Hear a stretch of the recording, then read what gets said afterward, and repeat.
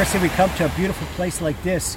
Hashem gives us this beautiful world, and we thank Him for it. This is have the beautiful Mediterranean with a few people on the beach. If they come to talk to Hashem when they go in, it's a big gift. Because now we're talking personal prayer, and people say, how do I structure personal prayer? There's so much to talk about. So the first thing, to open up a heart. One time a person finally makes it to personal prayer, then there's opposition on the field. The evil inclination doesn't want him to talk.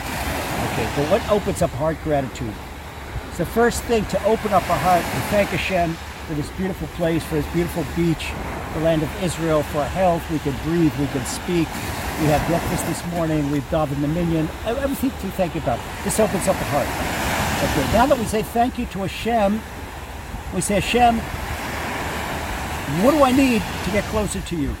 Okay, now we do self-assessment, second stage. What did I do in the last 24 hours since the last time I spoke to Hashem? Now I do self-assessment, and this is my spiritual shower. Just if I take clothes off and jump on the beach, I'd come out clean. Okay. When a person does self-assessment and speaks to Hashem and confesses to Hashem that everything messed up in the last 24 hours, it's a spiritual shower. And that's perfect tshuva. That means if he does that every day, he goes into next Rosh Hashanah Yom Kippur, he's clean because he did self-assessment every day. He did tshuva every day. Now the third part, Hashem, what do I need to do to improve myself, to get closer to you, to fulfill the mission and earth that you sent me down here? And it's profound, because if Hashem sent your soul down on this earth, it means that the world cannot exist without you, because Hashem doesn't do things for anything. Right? Hashem has a reason for everything He does. He doesn't do things for no purpose. So that, once again, is the 3 stages, very simply. First, we say thank you for Hashem. A lot of times come down here and say thank you for Hashem, and it just, the whole hour is gone. There's so much to thank Hashem for.